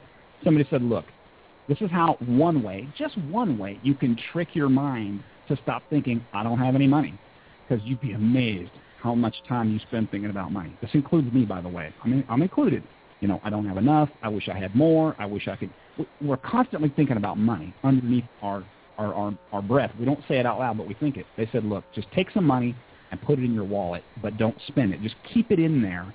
So when you have the thought, I don't have any money, you go, no, that's a lie. I do have money. So right now, I'm in the experiment. I have $200 in my wallet, right? It's just sitting there. And you may go, well, damn, what kind of cheese are you bringing down, Shepherd? You're making all kinds of money. It doesn't matter what the amount is. If 20 is a big load of money for you, you stick 20 in your wallet.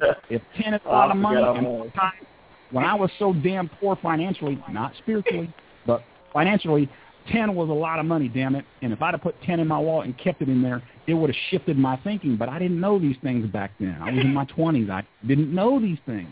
So whatever that number is for you, I asked my wife one time, Anthony, I said, honey, at what point can we get rid of all of these credit cards? This is way back in the day. How much money do we need to have in the bank? And what I was asking her to do is to reveal to me her comfort level of a number. And for whatever reason, the number was $10,000. She said, when we have $10,000 in the bank, we can cut up all these credit cards. I'm like, okay, $10,000. Now, I'm not saying I've always got 10. I'm not saying I've always had 10. A couple of times I've had 10, but not always. Usually it's a couple thousand from tax returns or whatever. So you're not talking to a financially rich man here, people. You're talking to a regular dude. I'm just a regular dude. I'm just trying to figure out a better way to get along and do these things. You know what I'm saying? Right. All right. Yeah, and now I don't want to lose our caller, 662. Did we answer all your questions? Did you have anything else to comment on or questions? From 662-2274. Okay, I think we must have answered all his questions. We do have another caller. Cool, great. And for those of you who I've taken, who you've come in, go ahead again for me and select the number 1 so that you're taking, you're pulled out of queue on my end. So select the number 1 to pull yourself out of queue. We're bringing in 901 area code, last 4 9621. Caller, you're on the air with us. Hello, Tammy. Hi, how are you? Good. I'm doing pretty good. My name is Keisha. Thanks for having me. I'm calling. Greg, I really thank you for being on the show today with Tammy. You have really hit a lot of topics and areas that for me being a woman, I don't know. I know other women that do this, but when I get stressed, I have a tendency to go out and shop. And it's not necessarily shopping for expensive things, but it's just that I have a tendency to go out and I just want to buy. It's like I'm trying to buy the happiness. Like I'm trying to just, and I know that's not a good thing, and I'm not spending a lot of money, but I'm just thinking about that's money that I could have been saving. Like I have a tendency when I go out and do this, I'll go and I'll repeat buy. Like I'll have butter in the refrigerator, a whole pound of butter, and I'll go out and buy 2 more pounds of butter. That's money that I could have kept. If I would have just thought about it. And what it makes me think about is the emotional part when you're talking about money. And not only that, for me, because I am one of those people that it's hard for me to say no. I've taken money and used it as because people have a tendency to call people that are kind-hearted. They know that you have a hard time saying no. They'll call you and they'll ask you, hey, can you give me this, or hey, can you do this for me? And I have a tendency to give, and I am that person that will feel bad if I can't give, but I've gotten better at it. And I really don't have a question. I just wanted to say thanks to Greg and as well as to Anthony for being on the show today. And you really opened up my mind when it comes to how to look at debt. And one thing for Miss Tammy, she has told us, I'm trying to remember how you said it, Tammy, but basically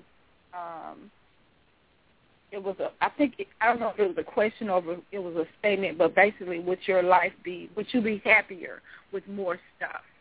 And basically people, we have a tendency to go out and think, oh, I have to have the next new, I'm just going to say a tablet. That's something I've been wanting. I've been wanting me a tablet. I haven't gotten it. Some other stuff has came up. But would it really make me happy? Would that really change, And if you look at TV now, the way that the commercials come across, even with the new phone commercials, they act like, oh, this new phone is going to just change your life, or this new car is just going to change your life. But in reality, if we had a basic phone, it's going to have the same function as if you had that smartphone. Because now all the phones, they all get on the Internet. They all do the same thing.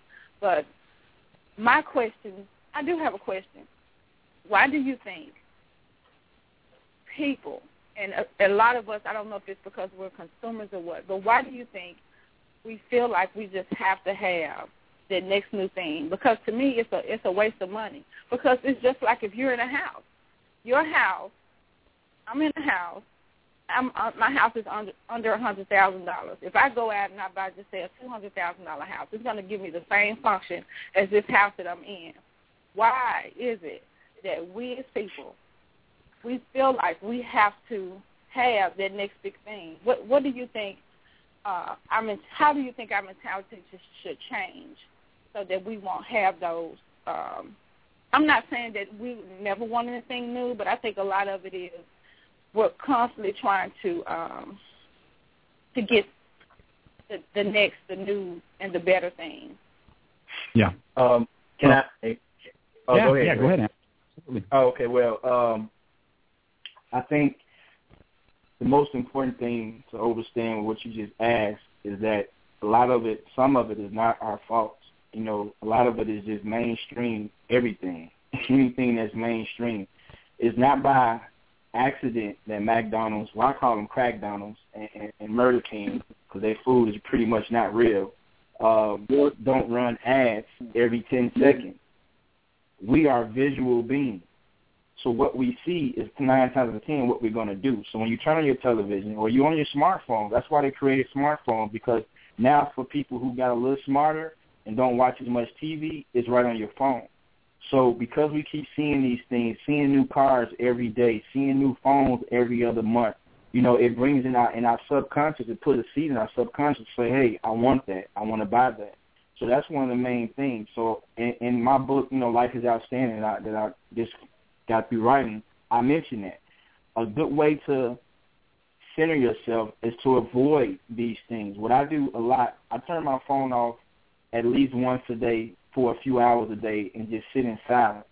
So it gives me a chance to just come with my spiritual side, to get away from the outside world, because that stuff will overwhelm you and you'll find yourself just wanting these things for unnecessary reasons. This is the part when you tap into your spiritual and the scientific side of ourselves. So stay away from mainstream commercials. Stay away from your iPhone and your Galaxies and things of that nature at times, because these are the things that's keeping you want to buy more things. And also, on the flip side, this is just a joke or a theory of mine, but I'm convinced that when you buy a new phone, that after 12 months your phone starts freezing up, it starts doing all type of things. I'm convinced that they got a chip in these phones that tell you that you're going to have to buy a new phone after the first 12 months, because I know I've been treating this last phone like a king, and it still want to act up on me. But I refuse to go buy another one. I'm just trying to hold on. So I think that's one of the key reasons, though, for real. And I'd like to, those are great words of wisdom, by the way, from Anthony. And I'll make a statement, and then I'll add a little bit more to it. And this gets back to the media. This is a big area that I teach on all the time. And this is some wisdom that was dropped into my lap recently. It's very simple. Either we create our own program or we become a slave to someone else's program, okay? So what we're talking about is we look at a behavior that we're not real happy with, and we just say, I know I'm doing this. Okay, I'm aware of it. That's a big step. I have to become aware of it. When I was addicted to alcohol in my 20s, I knew I had a huge problem for years, but I wasn't willing to do what it took to take care of the problem. So awareness in itself is not enough. Action has to come. So what we're doing is we're just changing our behavior. I know I'm going out and buying stuff that I don't need. I know I'm doing it. Well, we could sit around and go, why am I doing it? Or we could just simply say, I'm going to stop doing it, and I'm going to do something to divert my attention so I sort of get distracted over here on the left side to keep me from going and doing the thing that I don't want to do. So if I get the urge to go to the mall and buy, even if it's something small that I know that I don't need, I have to catch myself before I get in the car to go to the mall and do something else. Meditate, as Anthony said, spending the quiet time, reading a book, doing something to basically, it's a circuit that's running in your brain. A habit is a circuit.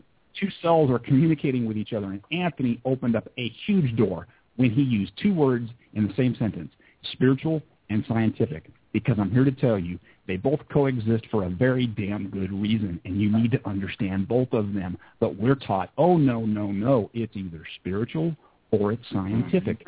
It's either the Garden of Eden or it's evolution. Why can't it be both at the same time, people?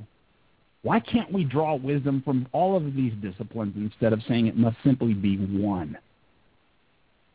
And finally, on that comment, the reason why we go buy stuff we don't need, and I do this too sometimes, and there's only one reason why. It's because whatever I have will never be enough. Now, why would I think that the physical things that I possess are never enough? It's really simple. It's because I think that I will never be enough. And we have come full circle to my relationship with Creator and thinking that I'm not worthy of love. Wow. And can I add one more quick thing, Tammy? Is it okay? Sure. Okay.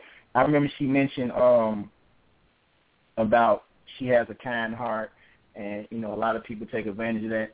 One thing that I've tried, and it's been very successful, when someone calls you and you know that it's probably the likelihood of them going to ask you for money or whatever, ignore their call for like 24 hours. Because what I found, and this is real simple, what I found is that if it's a serious emergency, like somebody's on a deathbed, an accident or something, they will leave you a voicemail or a text message saying, I really need you, you know, it's really an emergency. And then let that 24 hours go by, maybe even 48 hours. They'll call them back and say, oh, yeah, I missed your call. I'm sorry about that. What's going on?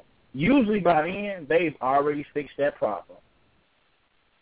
They've already fixed that problem. Now, I've tried that several times.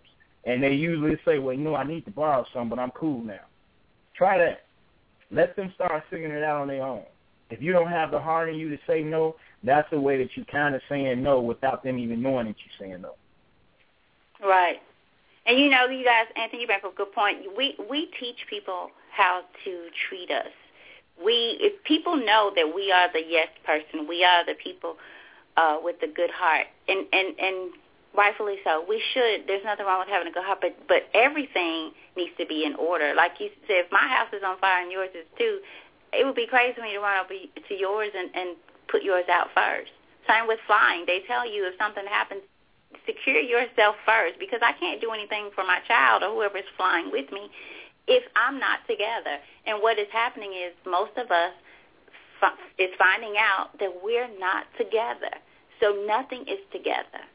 I mean, I came to that awakening, and I have to do my process every day to stay together. I tell Anthony, I remind myself, life is outstanding. I'm outstanding where I am now because I realize where I am now, and I want to do something about it to get to the next level. But I have to know my next level. I have to know where I am, where I came from, acknowledge that, deal with it, okay, move on.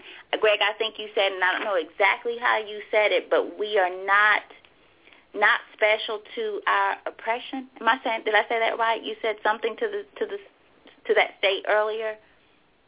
Yeah, we look at our situation and you know, we say, you know, I'm being held down, I'm being held back. It's a certain group of people. You're not special in your oppression. This includes me. Greg, you're white. How dare you speak to me like that? You're damn right I'm going to dare speak to you like that, because we need to crack open these lies and all this garbage that we've all of us been carrying around and just lay it bare. And if there's any truth in there, it will survive the baking sun. Trust me. You are not special in your oppression. I don't care if you're a single mom who the baby daddy's been gone. It doesn't matter. You either want to change and you're willing to do what it takes, or you're not. I can't candy coat that. And this applies to me, too. I had to have some hard reality discussions with myself, especially when it came to getting out of addiction, and then later on when it came to getting out of debt. And you just have to look in the mirror and say, it starts and it ends with who I'm looking at. You cannot pass this buck. And you can live to be 90 until you're drawing your last lungful, and you can continue to put your problems off on other people, and you're going to be bitter when you die. I promise you. You know, that's deep because people, you know, I love that. I'm going to have to stick on that, not special to oppression, because what I think that does is allow us to think that it's okay for us to take on this life because this is what we were given. But so many people have came from oppression and came through it and lived the life that they want to live. They've embraced their life. They've took ownership of their life, and they're making life happen to them, for them, regardless of where they came from, if there was a mom or a daddy in the house or what happened. Regardless, they're saying, this is my life. I am not my past. I am not any of that. And I love that. That's going to become a permanent statement. One thing I will tell you is simply this. If I were to look out into the ethers of the universe at night and see all of the amazing stars and the planets and the complexity of all of this, that who I choose to say is God built, I certainly believe that something created all of this. For me to sit here and say that creator spends 1/10 of a second worrying about whether I put 10% of my money into someone else's hand on Sunday is nothing but arrogance.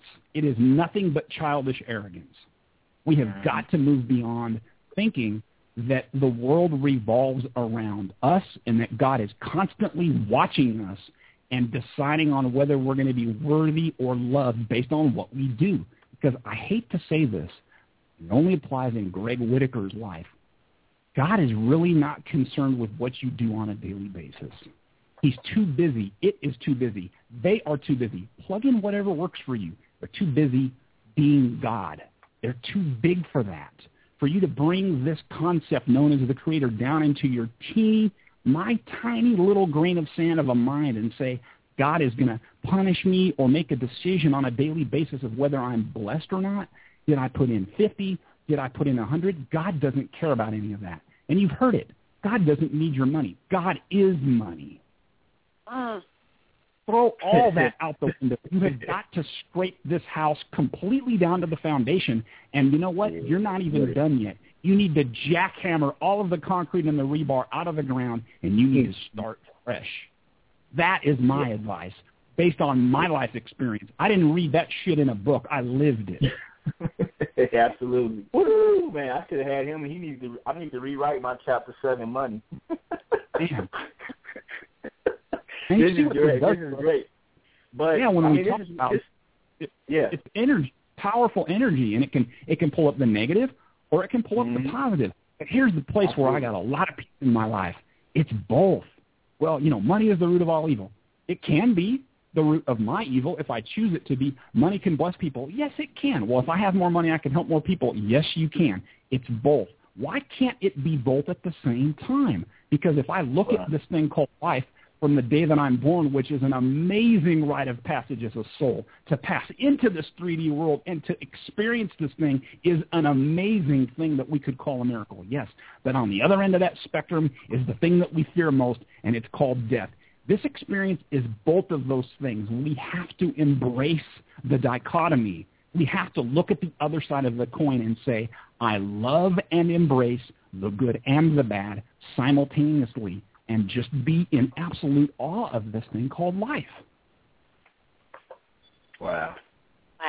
Well, this, you guys, has just been a great show. Again, Greg, we have to come back and just do round 2, pick a topic and just kind of pick something specific and stick to it. So for those of you who've listened, tell others about it. Send us some topics that you'd like to, finances or whatever that we've touched on that we can kind of extend and go a bit deeper in, because this went far, far better than I ever expected.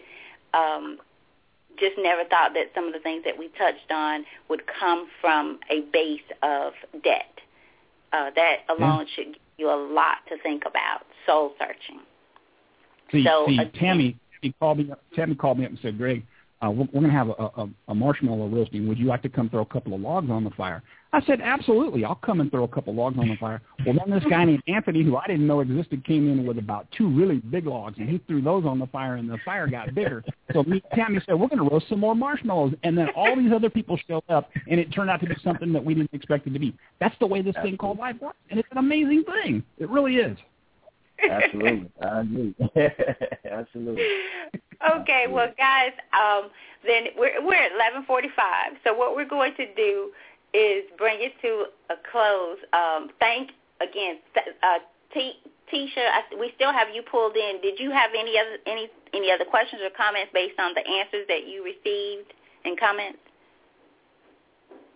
I just want my only comment is just thank you. I mean, I just have a big smile on my face. I thank both of you.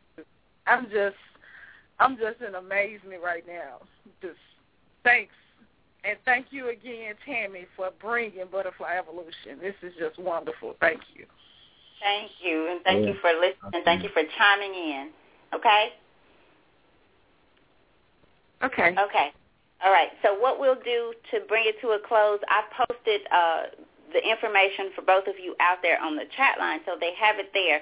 But Greg, if you would just one more time, because I don't want anybody to miss that. And you guys do go out and read his blogs. Check out thedebtshepherd.com. But just, Greg, give us another round of how they can read your blog, and then I'll have Anthony tell how they can get your book and your site as well, and then I'll share a few last comments, and we will close it out, and then I will be in touch with both of you. Absolutely. Yeah, I podcast about once a week, debtshepherd.com. You can go there. You'll see it right on the front page there. It's nice and wide. It takes up most of the page. Different episode every week, 10 to 15 minutes of just me doing a teaching. Occasionally, I'll interview someone. Sometimes we talk about money. Sometimes we talk about spirituality. Sometimes we talk about psychology. Occasionally, I'll get a little pissed about some politics, but that's pretty rare. I stay away from that stuff. There's too much of that in the world. But by and large, I try to bring in the spiritual and the 3D, real, everyday living experience that we have and incorporate them and just do a real simple teaching. You're not going to see anything for sale on my website, and I don't say that to try to remain humble. I've tried to monetize it in different ways. All I want to do is just put the information out there. I might monetize it one day, but for now, there's no CDs, there's no DVDs, there's nothing of that nature. There's nothing wrong with that. Books are an amazing and powerful tool to put into people's hands. And usually if I do plug a book, it's usually somebody else's book that I've read. But check out the podcast. And the thing is there is no one answer to this thing called money. That's the bottom line. We just have to get away from that and know you're going to carve your own path and you're going to carve your own way. You're just picking up tools along the way as you move along. And Tammy, the Butterfly Evolution, and Anthony, they're throwing those breadcrumbs down in front of you. You can choose to pick them up or not. And you may not like the taste of them. That's okay. But keep pushing forward on the trail. Keep moving forward, because if you just stand still, you're just going to get swallowed up in all the noise and you're going to stay frustrated. Really, thank you so much for bringing me on the show, Tammy. Thank you. Before bringing Anthony, you made me think about, I didn't ask this question, and we'll save it for the next show. The U.S. government is a corporation, and you talk about you get a little deep there, so we'll have to bring that into our next conversation, because you gave out the DNB.com, I think it was, or is. So we'll get you on that political side as well. Okay. You talking to me or to Anthony? Right. Anthony? Yes. Okay.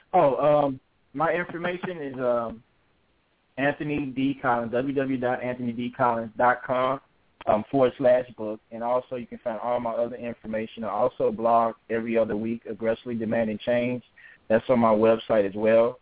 You can also reach my book at Amazon, on Kindle, at Barnes & Noble. And I also do the Anthony and B-Fly show every Sunday at 2 p.m. Central Time on Blog Talk Radio. That's blogtalkradio.com movie.com/Vibration Radio. Tammy's been on there several times. She's been a special guest host several times, so it's a lot of fun over there.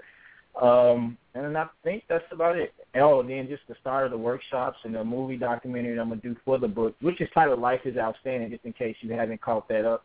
The title of the book is Life is Outstanding. It's not set to release January 15th of 2014, but the pre-order links are available, so you can go and order it now, and they're actually ship it to you right away. And that's it. So just look forward to exciting things coming up. Tammy is graced me with being able to be a part of her life as far as helping me with a lot of things I got going on. So look out for what we got planned for that. And also, I appreciate the Butterfly Evolution show. And that's it. And thank you, Greg, for just enlightening me. Yeah, thank you. Thank you again, Greg, and I will be in touch. Anthony, thank you. And for anybody who's interested in any of this information, you can go back and that you don't have or you lose or can't find. Remember, you can always go back and listen to the archive show. This is one that I truly suggest that you do. In your quiet time, listen to the show in its entirety again. Take notes.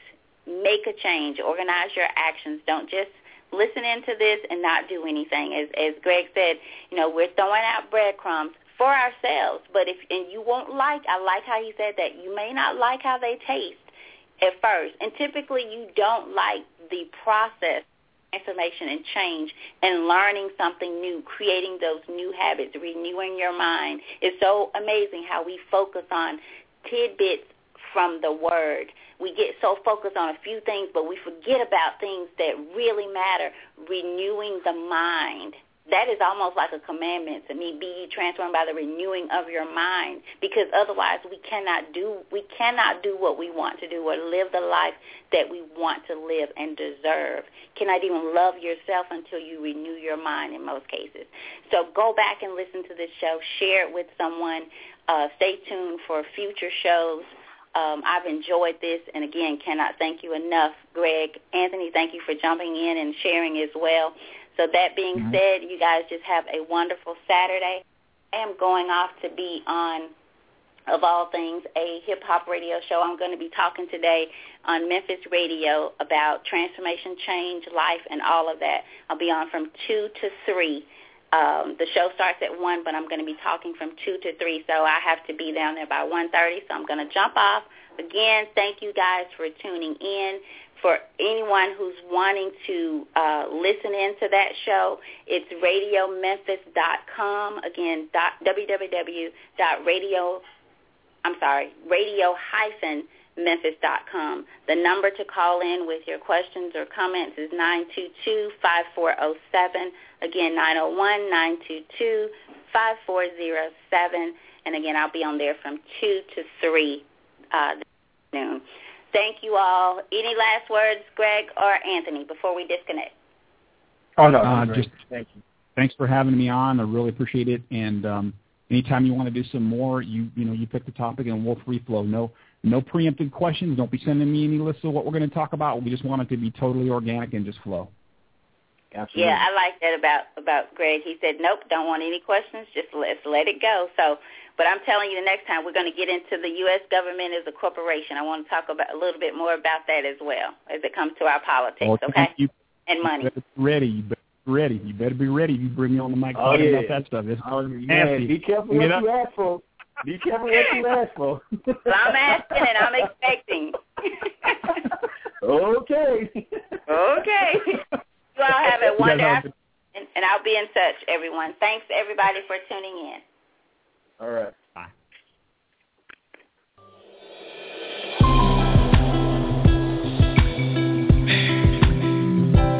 Moment I've been waiting on, and my soul is overflowing with anxieties and expectations, full of desire. I just want it so bad, and it just seems so real. It's right there. Just want to reach out and touch it before it all disappears. Sometimes it feels like everything is passing me by. Every now and then it feels alive. My ship has gone and sailed away, but I gotta be strong. Gotta hold on. It won't be too long. Now the tide is coming in. I see the waves flowing out there on the ocean. I know my ship is coming in, just past the horizon, and right where the sky ends, out there on the ocean. Know my ship is coming in, so don't leave me hanging. I've been waiting too long for this moment. My ship has finally come. I will travel to the seven seas. I will even go wherever the wind blows me. I'll do anything to find my destiny. It's like fighting with gravity, and it's bringing me down. If this world is really round,